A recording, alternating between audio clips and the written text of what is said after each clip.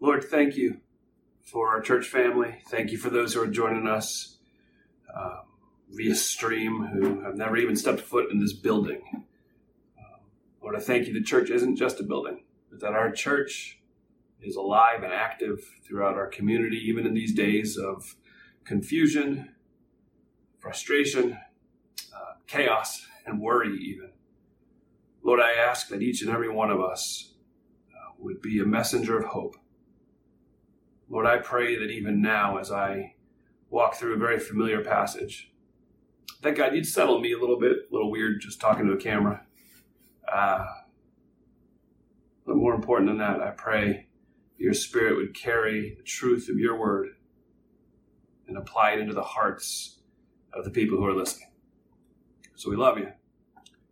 Thank you for Jesus. It's in his good name I pray. Amen.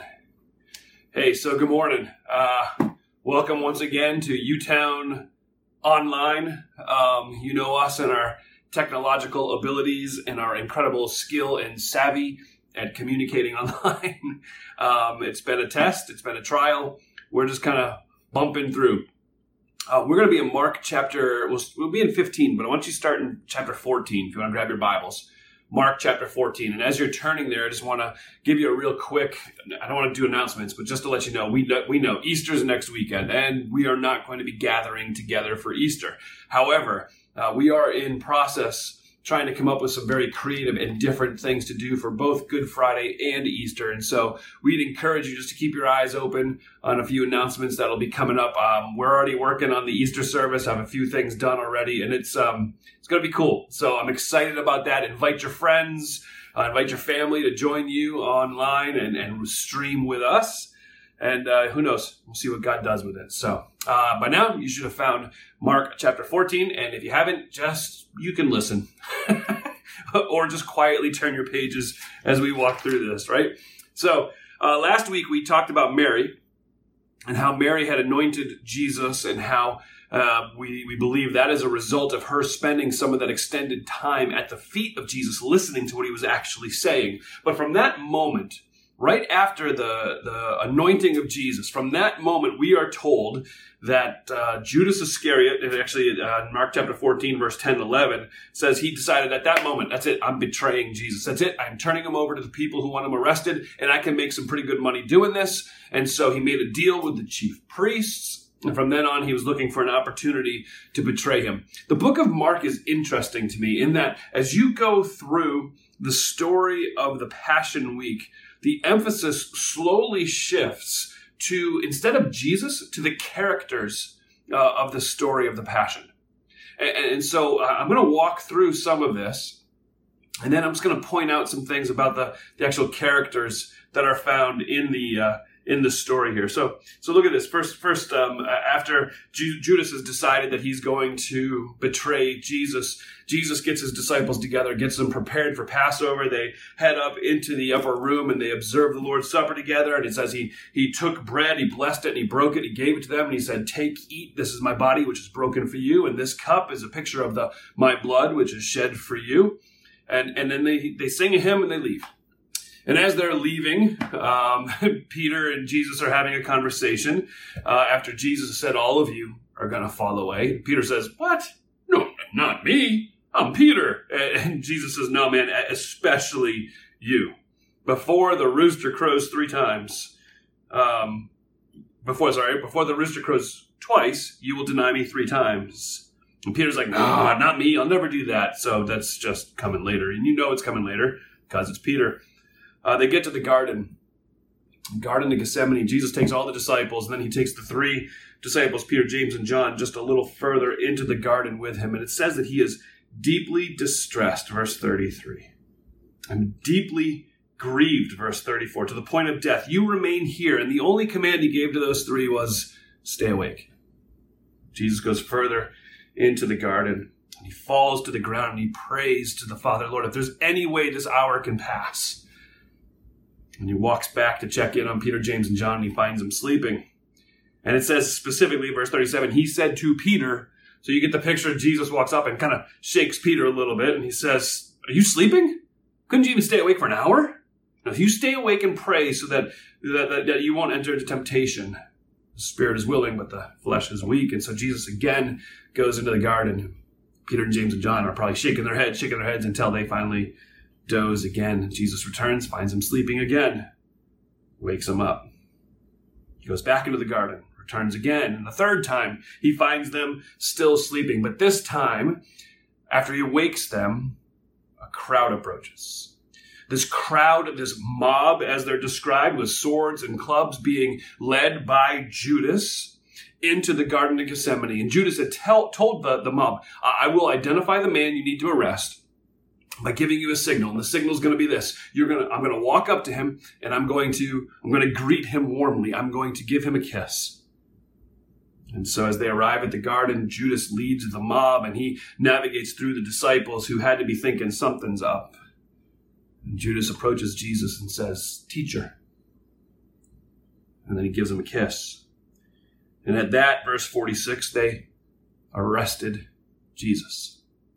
Now Peter, being Peter, pulls out his sword and he starts flailing around trying to protect Jesus. And we find out he's not an expert swordsman by any stretch. And instead of really inflicting any damage, he simply cuts off the ear of one of the servants. Find out later his name is Malchus. Jesus says, "Peter, put it away, man. This isn't what this is about. This is so that the scriptures could be fulfilled." It says at that moment, verse 50, all of the disciples deserted him and ran away. And then we get something weird. I love the Bible. If any of you know me, you know I love picking out some of the smaller things in the Bible and making them bigger than they actually are supposed to be, so I will own that. But this is fascinating to me. Verse 51, so all the disciples have deserted Jesus, but here in Mark 14:51, there is one other person. There, a certain young man wearing nothing but a linen cloth was following at a distance. We don't know why he was there. We don't know what he was doing. We just know he was at a distance watching what was happening.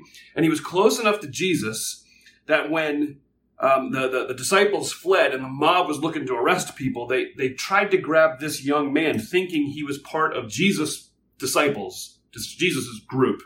So they grab onto him, and it says the young man left the linen cloth behind. He did one of those maneuvers as he tries to escape, and he leaves his coat behind and he runs away naked. That's all it says. I mean, there's no other application. There's no other point. I mean, that's literally all it says, 51 and 52. What is the point of that? There's a couple of interesting things there. I believe that this young man who is unnamed is actually the author of this gospel, John Mark. It's just a fascinating thing to stand out. I find it interesting in the middle of this heat and tension. John Mark's like, all right, everybody's talking about it. I guess I'll own it. It was me. This certain young man happened to be there, and he happened to run away naked. I don't know why it's there. It's just kind of fascinating and humorous to me. So someday I'm going to write that book, Humor in the Bible. That verse is going to be in there for sure. So after that, Jesus has been arrested. He's led to the Sanhedrin, to the high priest. And they're all looking, this is fascinating, verse 55, they are looking for testimony against Jesus to put him to death.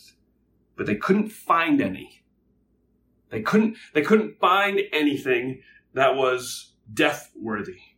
They had many people giving false testimony, verse 56, but when they compared those false testimonies, they didn't agree, which is true oftentimes. When lies occur, they don't line up.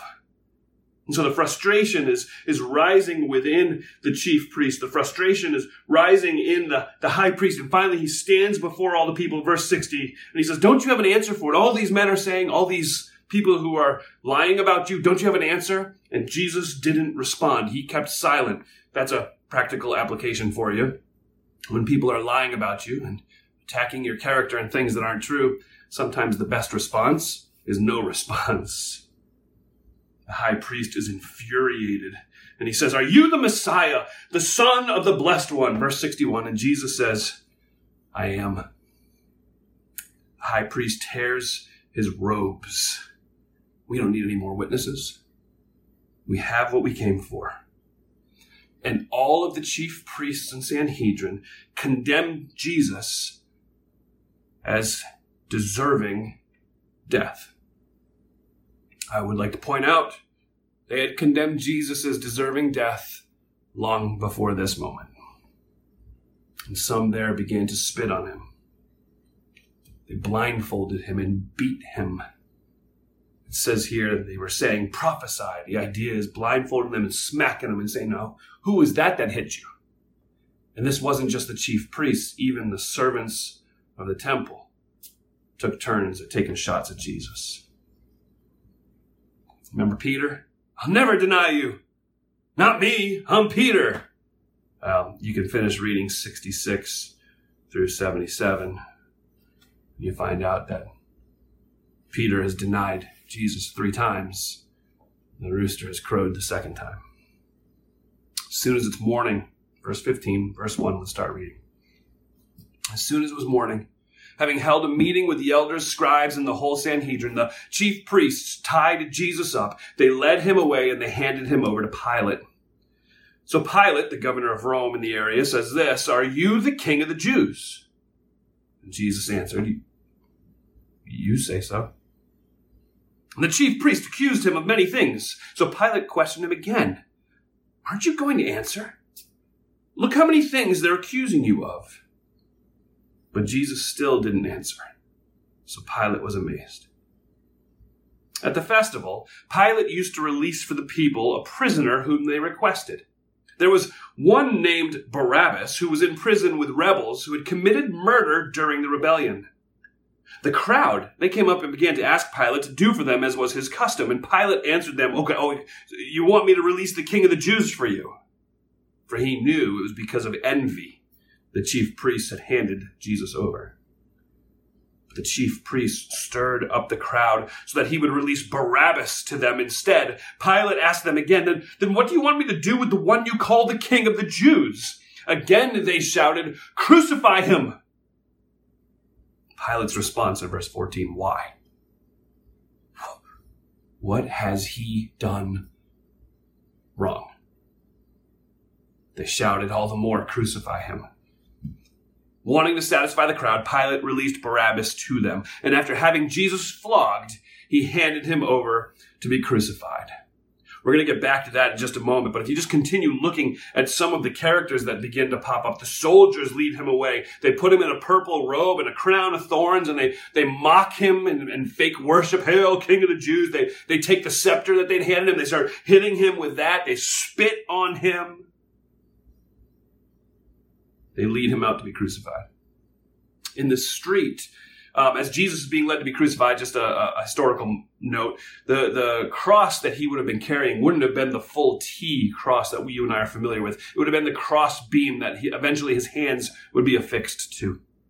So he would have been walking through the street after being beaten, after being flogged. He had been walking through the street carrying that cross beam through the crowded streets and was struggling to a certain degree. And in verse 21, we're told that the soldiers grabbed a man named Simon of Cyrene. We know nothing about this man. We just know this. He had sons, right there, the father of Alexander and Rufus. He had sons named Alexander and Rufus. Now, some church historians believe that Rufus is the one that is mentioned in Romans 16, verse 13, where Paul is sending his greetings to Rufus and to Rufus's mom, and Paul says, is my mom too. The idea is, and the thought behind the church history here is that Simon and his sons being present for this moment, something changed in them dramatically, and they too became followers of Jesus Christ. They bring Jesus with his cross piece to the place of the skull called Golgotha. Verse 24, it simply says this, then they crucified him. That's all it says. For such a significant moment, you would think it would be more descriptive, but Mark just says they crucified him. And he continues talking about characters and says they divided his clothes. They cast lots for them. They were gambling for his clothes that he obviously would never need again. He was crucified between 2 thieves. We know in other accounts that one of the thieves mocked and berated Jesus, and the other said, why would you do that? We're here justly. He's not. He's innocent. The people who passed by the crucifixion scene of Jesus on his cross with nails through his hands and through his feet, the people who passed in front of the cross, which was common. The Romans liked to crucify people in very public places so that people would take note and it would put down any other rebellions. The people were passing by, verse 29. It says they were yelling insults at him. Oh, save yourself from the cross. Come on down. The scribes, chief priests were mocking him, saying, you save other people, but you can't save yourself. And even those who were crucified with him taunted him. We talked about that a moment ago. I'm going to stop there. It's fascinating to look at the characters who are mentioned throughout the story. I think it's a fascinating look from a very wide angle lens, but what I want to do for the last couple of moments we have together is I want to zoom in. I want to zoom in on that passage we read together in John 15, particularly verses 6 through 15. And I want to zoom in on that one character that's mentioned there, not Pilate, but this man named Barabbas. See, Barabbas, through all of this insanity that's happening outside his walls, is sitting in a cell guarded closely by Roman soldiers because this Barabbas is a high risk to the local affiliate there in the Roman Empire. He was a dangerous, dangerous man. And we don't know if he's in his cell, can hear the commotion happening outside, but I don't know. If you're in Barabbas' situation, who cares what's happening outside? Are you even really going to take notice of it? He knows what's coming next for him. It's crucifixion. I mean, he's seen it many times. He understands what it is. He understands it better than you and I do. The level of pain that accompanied crucifixion is notorious. I mean, crucifixion was designed to torture the condemned person, not just for a few hours, but up to 3 days. The nails in the hands, the nails in the feet would spread a man or a woman out in such a way they had trouble breathing. And so as they sloped down, they couldn't catch their breath. And so what they would have to do is press against the nail that was through their feet to stand up and expand their ribcage so they could get another breath. Most people crucified died of asphyxiation. They suffocated because they were no longer able to push themselves up because of the pain. They weren't able to grab that last breath. The pain of crucifixion is where we get our word for extreme agony, excruciating. It comes from two Latin words, ex and crucius, which means out of the cross, or the pain one experiences when crucified. Barabbas, sitting in his cell, guarded by his Roman soldiers, waiting for his turn to come, knew exactly what crucifixion was. He was just waiting for that moment when the guard would walk in and make him stand up and begin marching him to his cross because Barabbas deserved it. He was a man who was a notorious criminal, Matthew tells us. He supported his gang through robbery. He created a rebellion that led to murder in one way or another. You see that in verse 7. He was a man who committed murder during that rebellion. I mean, Barabbas had broken the law. Barabbas deserved to die. He deserved to be executed. And when he was executed, not a single person, whether Roman or Jew, would question it. Because Barabbas deserves his cross. And as the commotion outside of Barabbas' cell grew, it was because the chief priests and Pilate and Jesus were beginning to mingle. The chief priests present Jesus to Pilate as a rebel, as one who is leading a rebellion against Rome. This is the king of the Jews, after all. This is the one who wants to usurp the authority that is the emperor's and only the emperor's. But it's fascinating to me that as they present their case, Pilate is on to them immediately. Verse 10, he knew it was because of envy the chief priests had handed Jesus over. He knew immediately it was because of envy. Why would the chief priests be envious of Jesus? I have a few suggestions. I don't know for sure, but it certainly could be because every time Jesus taught, the crowds were astonished at his authority, at his wisdom, at his ability to teach, unlike any other teacher.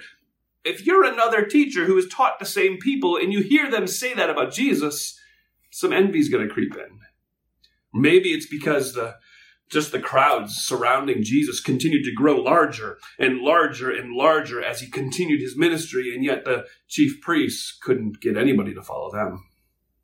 And crying out loud, Jesus sits on a donkey and comes into Jerusalem, and people are ripping their coats off and throwing them in the street and saying, "Hosanna, this is the one we've been waiting for. Blessed is the one who comes in the name of the Lord. This is him."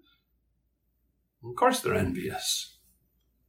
Of course they're envious. So as Pilate examines Jesus, he moves past just the envy, and he sees that Jesus is in fact innocent of every charge they brought against him. And so knowing that, Pilate looks for a way to release Jesus. And so he has this annual festival pardon that he does. And so he offers to release a prisoner, thinking that he can make this political maneuver to get Jesus out and not have to deal with all the craziness that's happening. But the crowd, who has now been whipped up into a frenzy by the chief priests, is what verse 11 tells us, begins to chant for Barabbas.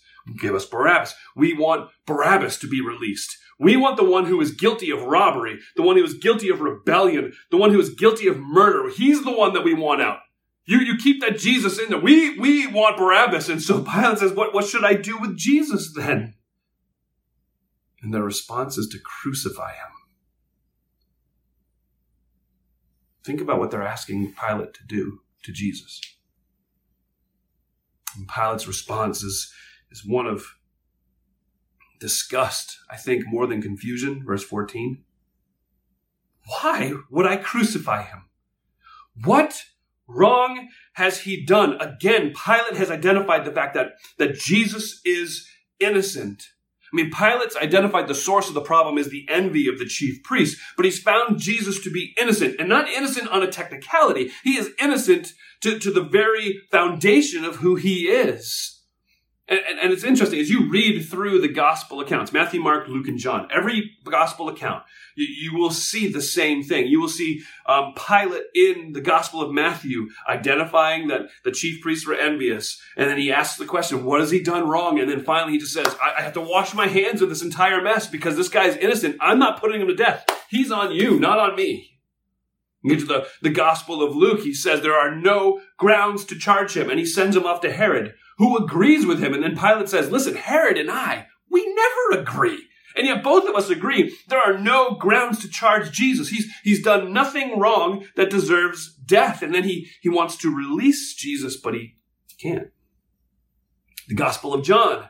There are no grounds to charge Jesus. He repeats himself in chapter 19, verse 11. There are no grounds. And in 19:12, it says he continues to try to release Jesus. What has happened is Pilate has identified clearly what we know to be true. There's no guilt in Jesus that's deserving of death. None. Unlike Barabbas. I mean, the charges against Barabbas are significant. The notorious prisoner is guilty of robbery, of rebellion, of murder. I mean, those are significant charges that demand a significant punishment.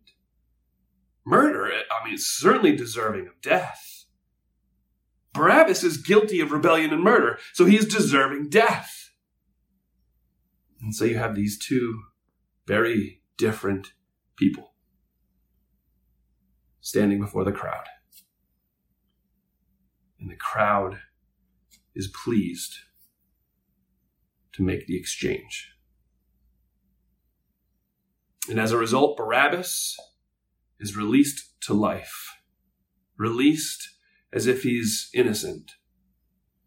Jesus is delivered to death by crucifixion, condemned like he's a sinner. I mean, on a human level, it doesn't matter who you are. This appears to be one of the greatest miscarriages of judgment and justice ever. And on a human level, it is. But truth be told, this picture of Jesus and Barabbas goes far deeper than just our initial view. This is a preview of the grace that is about to be unleashed at the cross. As Jesus is delivered to death and as Barabbas is released to new life, we have the very first substitution of the cross. And in Barabbas, we're given a picture of our own release. See, just like Barabbas, you and I are clearly guilty. All have sinned, Romans 3:23 says. All have sinned and come short of the glory of God. Not many, not some, but all. And the cost of that sin, the condemnation for that sin, the sentence for that sin, Romans 6:23 tells us, is death, much like Barabbas. So in Barabbas, we get a glimpse of our guilt that's deserving of death, and a preview of the grace that Jesus gives us as he embraces his cross. And through that grace, you and I can be set free. So when we identify with Barabbas, when we look at that picture of Barabbas and apply it to ourselves, we recognize that we're the rebels who have broken God's law. We're the ones who are guilty as charged. We're the ones who are deserving death for our sin against the Creator. Jesus, the innocent one, the spotless Lamb of God, through the grace of giving himself for us at the cross, takes our place. And you and I are released to life. I'm the one that's so clearly guilty and deserving of condemnation. I've been set free because of the willing substitution of Jesus in my place. And that's the gospel. And I beg you to believe it. This love of Jesus, which is deeper, wider, higher, and longer than anyone could ever tell, takes away your sin. If you admit that you are a guilty sinner, if you confess that Jesus Christ paid your debt for that sin, and any who receive that free gift are not only freed from the death sentence of sin, they also receive the right to become the children of God. We are adopted like one of his own. See, Barabbas is a powerful picture for all who put their faith in Jesus and in his cross, instead of putting their faith in themselves and in their innocence. And we don't know. We don't know what happened to Barabbas. But what we do know is that Jesus, because of Jesus, he was set free.